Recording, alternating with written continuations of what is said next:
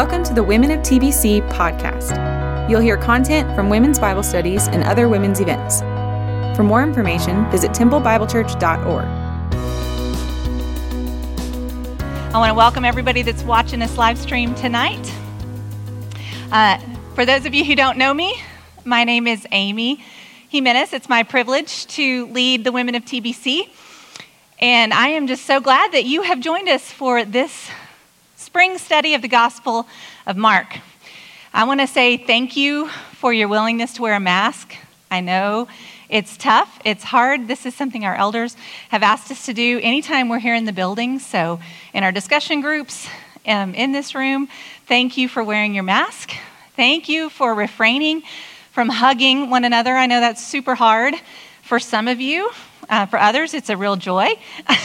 So I would like to encourage you to get creative on ways of showing affection and greeting one another.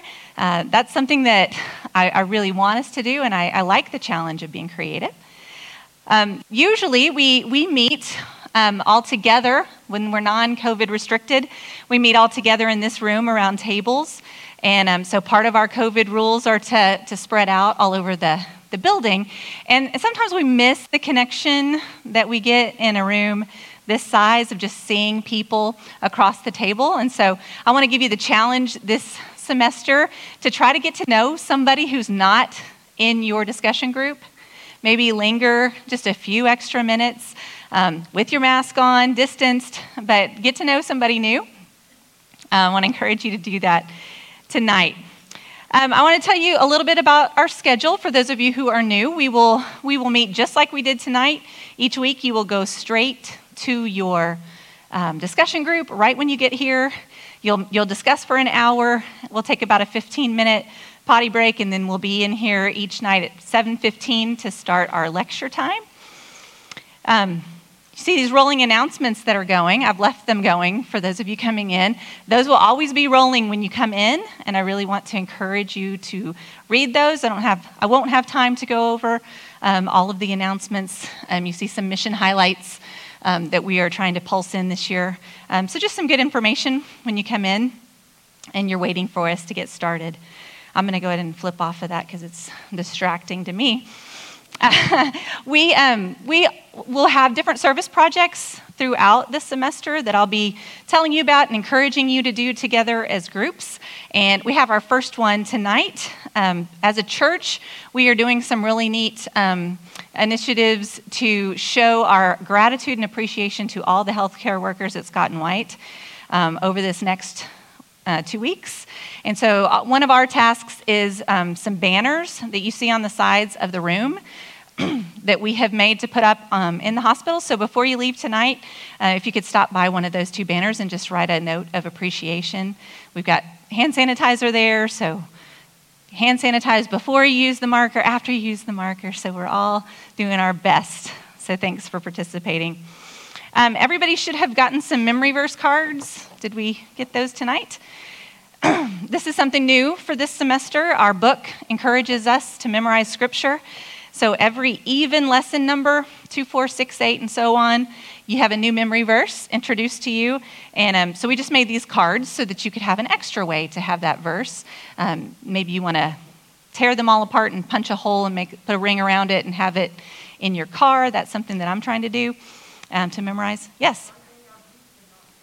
Oh, they are on that table when you walk in. I meant to give them to you as a leader. So group 5, get those on your way out. Okay? There's one extra one that I put on your cards just to round out 10, because there was 10 on a sheet. But this is the kind of the key verse that I want to highlight tonight in Mark. And so each week we're going to stand and use this as a call to worship. So if you would stand with me, we are going to read this verse together and then pray, and then I'll get into the lesson for tonight. So let's read together.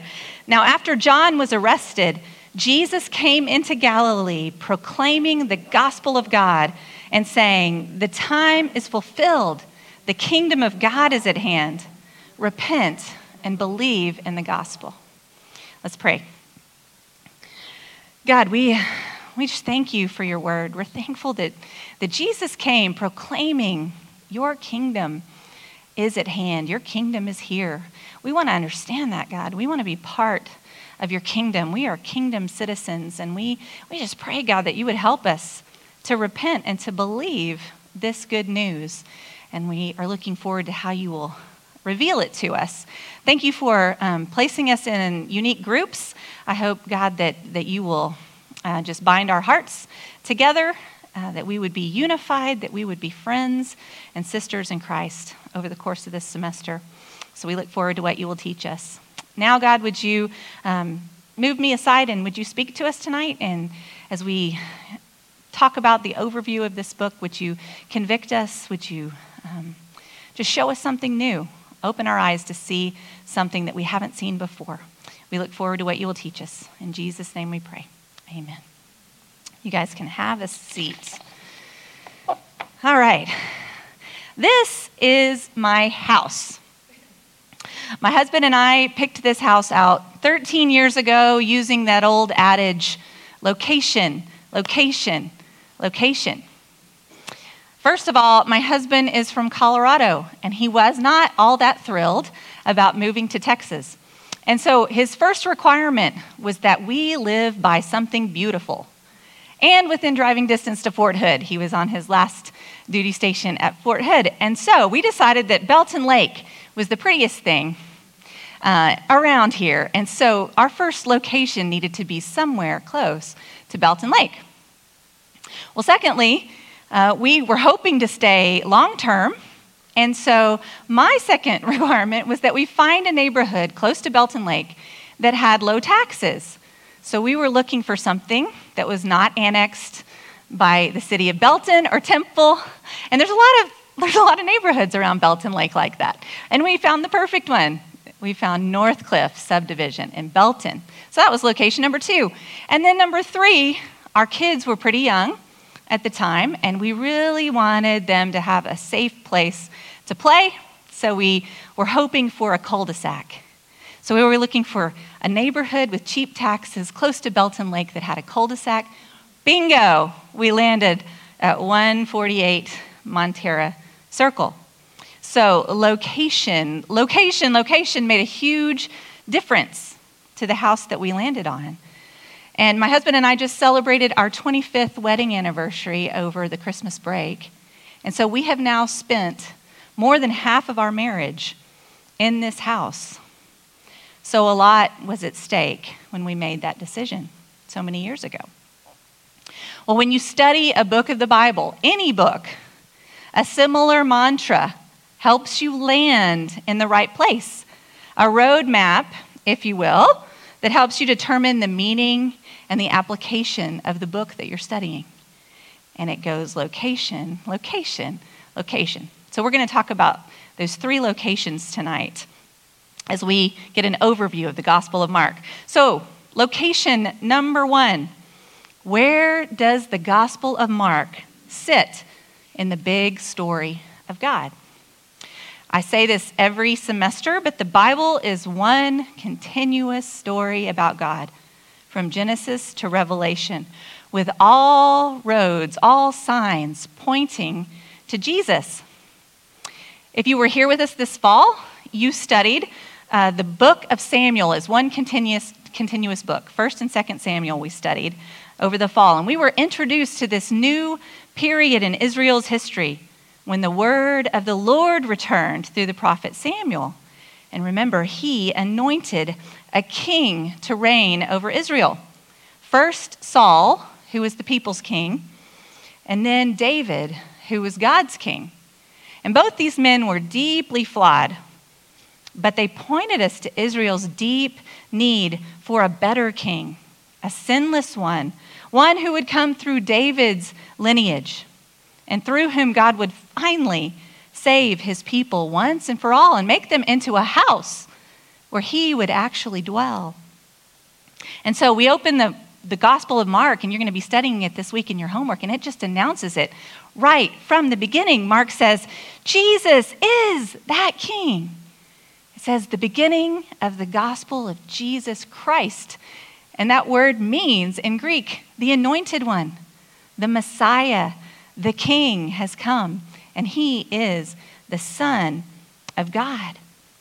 So we recited that verse together in Mark 1, 14 and 15, where Jesus came into Galilee proclaiming this gospel, saying, the time is fulfilled. The kingdom of God is here. It's at hand. Repent and believe in the gospel. So what is this gospel of the kingdom? I found a great video produced by the Bible Project that really tells this story well. So this is called The Good News of the Kingdom. Let's watch this together. There's this beautiful poem. It's in the book of Isaiah. The city of Jerusalem has just been destroyed by Babylon, a great kingdom in the north. And all of these Jewish people, they've been sent away into exile, but a few remained in the city. And they're left wondering, what just happened? Has our God abandoned us? Right, because Jerusalem was supposed to be the city where God would reign over the world to bring peace and blessing to everyone. Now, Isaiah had been saying that Jerusalem's destruction was a mess of Israel's own making. They had turned away from their God, become corrupt, and so their city and their temple were destroyed. Yeah, everything seems lost. But the poem goes on. There's a watchman on the city walls. And far out on the hills, we see a messenger, and he's running towards the city. He's running and he's shouting, good news. And Isaiah says, how beautiful on the mountains are the feet of those who bring good news. Beautiful feet? Yes, the feet are beautiful because they're carrying a beautiful message. What's the message? That despite Jerusalem's destruction, Israel's God still reigns as king, and that God himself is going to one day return to this city, take up his throne, and bring peace. And the watchmen sing for joy because of the good news that their God still reigns. Now in the New Testament, we find this same phrase, the good news. It's the Greek word euangelion, and it's also sometimes translated with the word gospel. Yeah, so when Christians say, do you believe the gospel? They mean, do you believe the news? But not just any news. In the Bible, this phrase is always about the announcement of the reign of a new king.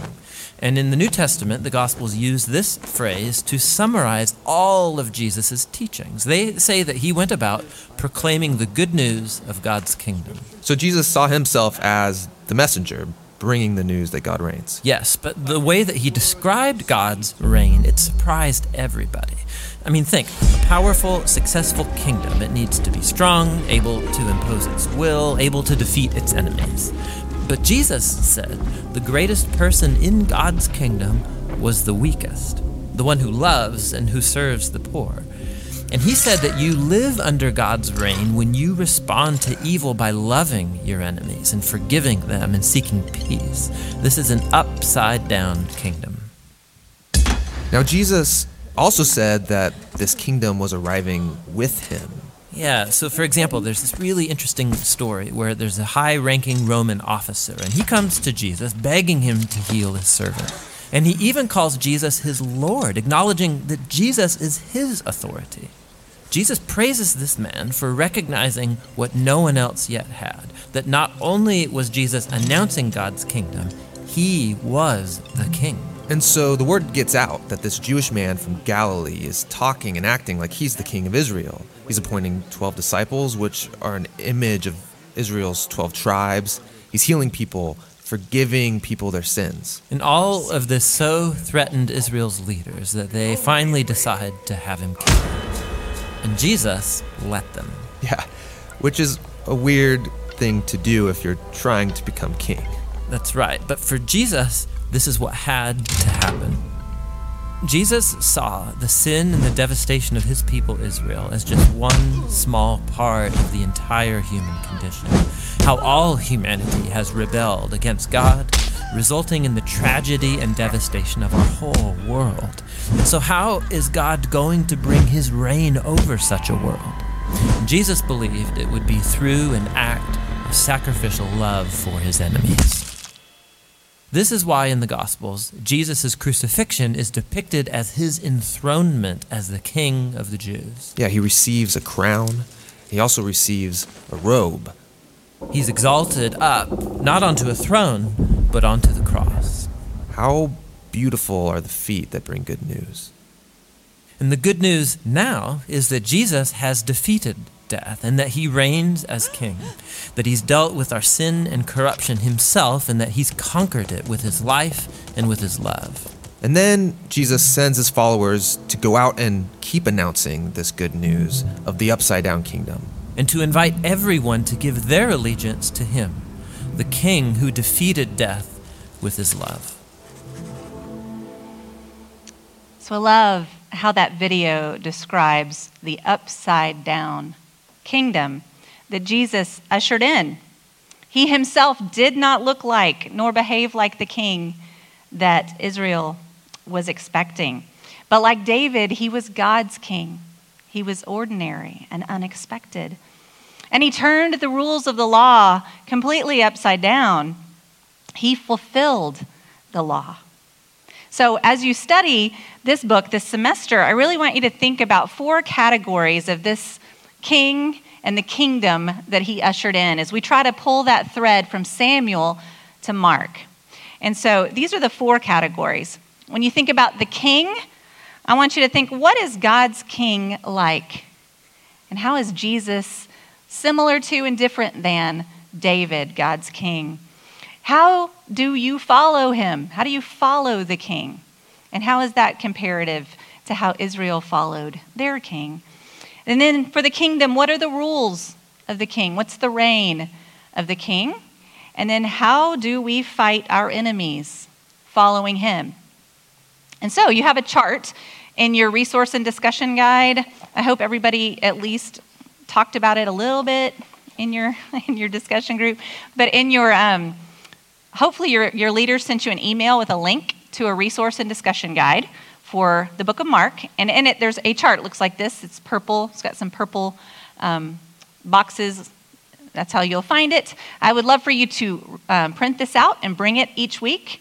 At the end of your discussion time, you're going to try to use it to compare and contrast. And don't worry if you weren't here for 1st and 2nd Samuel. You're going to be just fine. Hopefully your group is going to help you see some really neat parallels as we study this together. All right. That's location number 1. Where does Mark fit in the big story of God? Location number 2 is, where does the Gospel of Mark fit in history? What is its historical context? And so we always ask a series of 5 questions to help us understand this. Who are the people? What are the places? What are the events that actually shaped the writing of this book? And so our first question is, who wrote it? And it's been a while, but finally we have a clue of who wrote this book in the name of the book itself. Mark wrote this book, but in Scripture he's often given another name. He's known as John Mark. And he's not one of the original apostles, nor is he one of the original followers of Jesus. He's actually a 2nd generation follower. We know a little bit about his mother, and I think she might have been one of those eyewitness followers. He is a contemporary of Barnabas and Silas. They all help Peter and Paul as missionaries and church planters, and we're introduced to them in the book of Acts. Well, according to tradition, as early as the 1st century, most scholars agree that Mark is recording the accounts of Peter. There's a really famous church historian in the 2nd century named Irenaeus, and he called Mark a disciple of and an interpreter for Peter. So we are introduced to John Mark in Acts chapter 12. So if you have your Bibles, I want you to open up to Acts chapter 12, where we see this really unique relationship with Peter. And I hope we can see something new tonight. We know that Mark's mom, Mary, she owned a home in Jerusalem, and it became kind of a nucleus of one of the early Christian communities, a house church. And we know that Peter was an apostle who had a lot of authority in that early church. Remember in Acts chapter 2, he preached the very first gospel sermon, and many people were cut to the heart, and they repented and believed and were baptized, and over 3,000 people were added to the church that day. And so Peter became a target. He was leading a movement, and the Romans started hunting him down. So he spent quite a bit of time in prison, and that's where we're going to find him in Acts chapter 12. So let's start in verse 6 together. Now, when Herod was about to bring him out on that very night, Peter was sleeping between two soldiers, bound with two chains, and sentries before the door were guarding the prison. And behold, an angel of the Lord stood next to him, and a light shone in the cell. He struck Peter on the arm and woke him, saying, "Get up, quickly." And the chains fell right off his hands. And the angel said to him, "Dress yourself and put on your sandals." And he did so. And he said to him, "Wrap your cloak around you and follow me." And he went out and followed him. He did not know that what was being done by the angel was real, because he thought he was seeing a vision. But when they had passed the first and second guard, they came to an iron gate leading into the city, and it just opened for them on its own accord. And they went out and went along one street, and immediately the angel left him. So verse 11 up here on the screen, when Peter came to himself, he said, "Now I am sure that the Lord has sent his angel and rescued me from the hand of Herod and from all that the Jewish people were expecting." And when he realized this, he went to the house of Mary, the mother of John, whose other name was Mark, our Mark, where many people were gathered together and praying.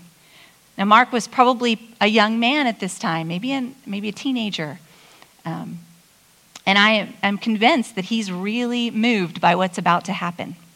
Look at verse 13. When Peter knocked at the door of the gateway, a servant girl named Rhoda came to answer. And recognizing Peter's voice in her joy, she did not open the gate, but instead ran and reported that Peter was standing at the gate. And they said to her, "You're out of your mind." But she kept insisting that it was so.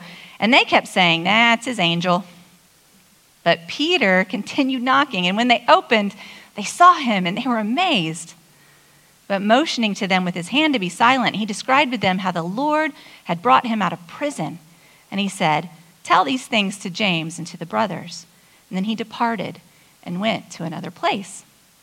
So I want you to imagine yourself as Mark sitting in that room when Peter comes miraculously through the door and tells the story of how he was just literally led out of prison by an angel. Don't you think that would be amazing?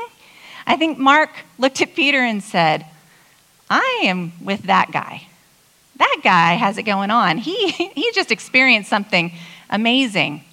And I think Mark and Peter had a really unique relationship that formed here. And Peter becomes very close to Peter throughout his missionary journeys.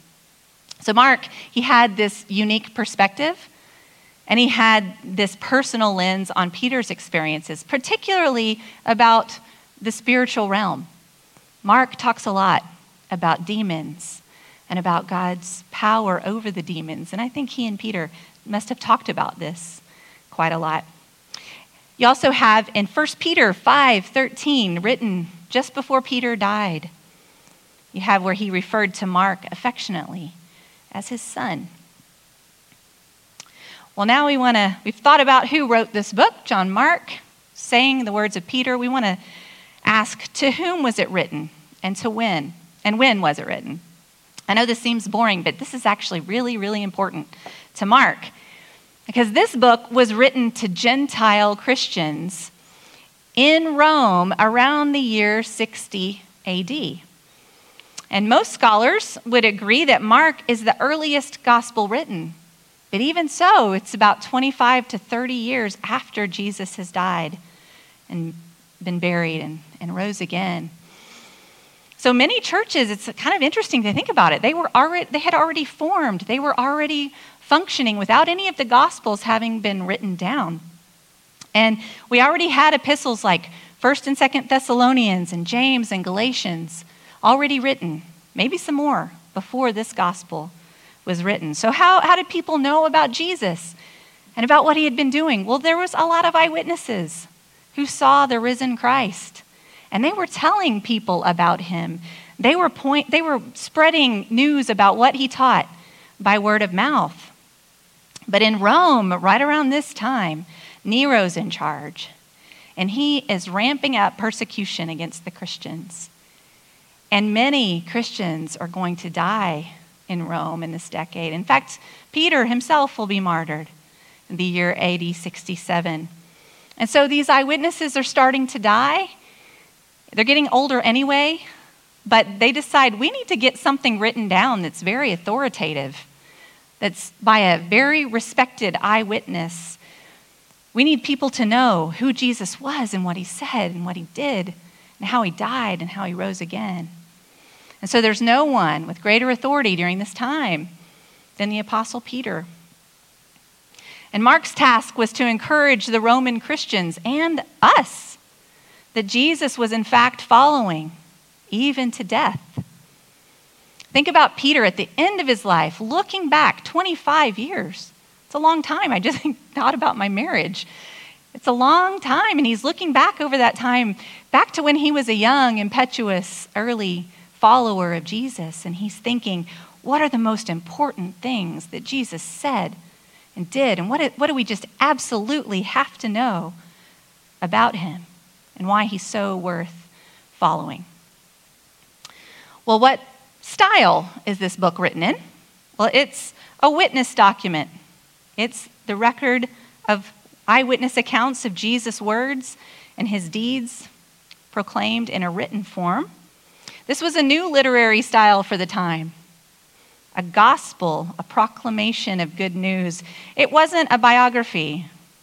It was more of a historical narrative oriented around one major event: Jesus' death, his burial, and his resurrection. Just that week leading up to Jesus' death is going to take almost half of the book. And this book is written in a style that's very, very quick. It almost reads like a slideshow being clicked. Little segments of Jesus' life. Click, click, click, and you get the word immediately, immediately, immediately. In fact, that word is used over 41 times in the book of Mark. It's our shortest gospel, but it's our fastest, quickest gospel. But it's rich with depth and meaning. And finally, what are the major themes of a book we study? Usually I have kind of a long list here, but today Mark is really about one major theme, and he says it right off the bat, chapter 1, verse 1. He says, Jesus is the Christ. Jesus is the Messiah. He's the Son of God. But Mark is going to introduce him as a servant king, as one who will give his life as a ransom for many. And he announces this kingdom, and he wants people to repent and to believe and be a part of this kingdom. But then right in the middle of the book, chapter 8, you get kind of a climax and apex of the book when Jesus asks Peter, who do you say that I am? This is a question that I want you to be thinking about throughout the whole book. The disciples, the crowds, the religious leaders, even the demons are answering this question. But here in chapter 8, Peter, he's a Jew, and he confesses, you are the Christ. You are the Son of the living God. And then at the very end of the book, in chapter 15, you have a Roman centurion, a Gentile, who witnesses the crazy events around Jesus' death. And he exclaims, this man really was God's Son. So the whole book, beginning, middle, and end, is claiming that Jesus is the Messiah. He is God's anointed one. And the question I want you to ask yourself is the same one that Jesus asked to Peter. Who do you say that Jesus is? I want you to wrestle with that, because I really believe that your life depends on your answer to that question. Well, our final location of the evening is, where do the actual words sit in the book? How do they relate to one another? How are we going to read this thing together? And as we do every semester at TBC, we engage in an inductive Bible study of God's Word. That means we start with the book itself, with the details. And from them, we extrapolate what they meant to the original audience, what they mean for us, and how we're going to apply that together. So we always start with observation. I know this is obvious, but I actually want you to read the book of Mark. And if you do nothing else this semester, read it over and over and over. It takes about 45 minutes to an hour to sit down and read the whole thing, chapter 1 to 16. If you have it read to you audibly, it takes about an hour and a half. I know you have time to listen or to read this book. And I always want you to start there. Just what does it say? What is the author saying? Making sense of the details before we try to determine meaning. Next, we move on to interpretation. We know that the Bible is the inspired word of God, that the Holy Spirit breathed it out, but he did it through actual people, through real men who lived in real times in history. And so the meaning of the text was determined by that author, and it's discovered by us as the reader. So we're in this process of discovery together, and your homework book is going to help you do that. So if you will just follow the questions, you have about 15 questions each week. The book is going to take you through the process of interpretation. It's going to use the Bible to interpret the Bible. So it's going to take you to different texts to help you understand a concept or a person, who they are. It's going to do this work, a lot of this work for you. Your job is to just do the homework if you can. I understand you might not be able to. You can divide it up if you want to, a few questions a day, or you can sit down right before Bible study and furiously try to write all your answers. That's fine. Just do your best. Just try to answer the questions. And then you're going to come together with your group and you're going to talk about what God has taught you as you studied the Word. Not what he's taught me or any of the other teachers that stand up here and teach.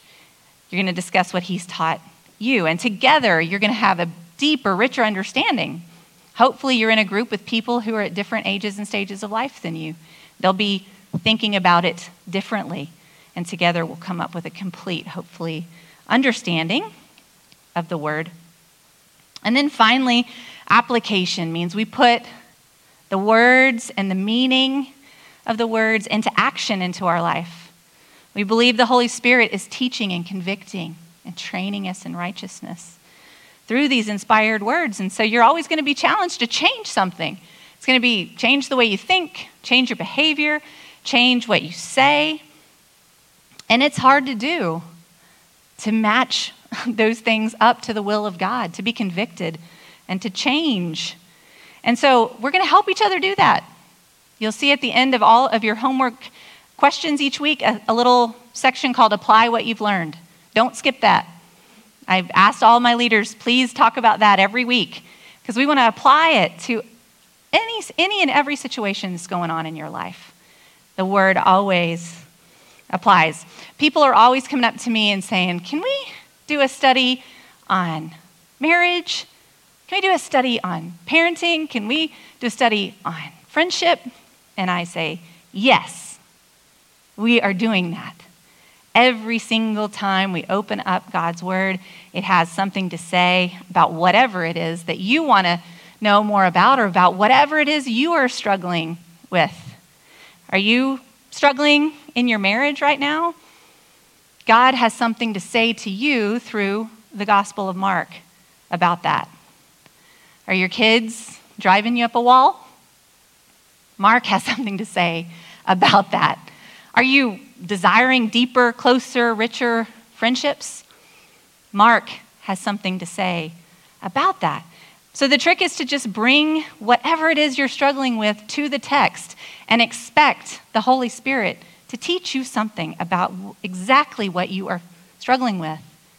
That takes a lot of vulnerability just on your part, just to open the Bible and do it that way. But then it takes another step of vulnerability to come in here and sit in a circle with a bunch of women and bring that struggle to the group and say, I'm convicted. I'm struggling in this area. I need your help to hold me accountable. The Spirit's convincing me to change. And so we do that together. We apply God's Word together. So here we are back to my house. And thinking back over 25 years of marriage, 13 in this house, I get kind of emotional thinking about it and looking back at it because my kids did a lot of growing up here. We have wonderful memories in this house. And now my kids have mostly left this home. My oldest got married last summer, and she's started a new life in a new home in Philadelphia. My younger two boys are in college, and they come in and out right now of this house, but it won't be their house for much longer. They'll soon have a home of their own. And in some ways, this is sad for me, but mostly it reminds me, I hope it reminds you, of how futile it is to make even houses or our children or our family our ultimate priority in life. Mark is going to challenge us that your ultimate priority is to follow Jesus, and it's going to cost you everything to do that. Mark says in chapter 10, verses 29 to 30, Peter began to say to Jesus, "See, we have left everything and followed you." And Jesus said, "I say to you, there is no one who has left house or brothers or sisters or mother or father or children or lands for my sake and for the gospel, who will not receive 100-fold now in this time houses and brothers and sisters and mothers and children and lands with persecutions, and in the age to come, eternal life." So just want to remind you, friends, that Jesus is preparing for us an eternal home, way better than any house we've ever lived in. And he's given us an abundant life now to share together. And so I hope we can journey together this semester and enjoy the road that leads home. So let's pray. God, we thank you so much for this book that you have inspired and that is available so readily to us to read. God, we want to know you.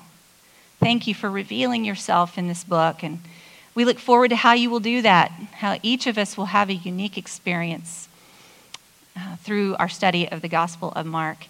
Thank you in advance for what you will teach us. Will you give us perseverance and encouragement to actually do the work and to show up each week and to hold each other accountable? We're so thankful for the ways that you have set us in a family and that you are challenging us and changing us. We love you and thank you in Jesus' name. Amen. All right, my friends, you are dismissed. I'll see you next week. Lesson 2 is your homework for this week.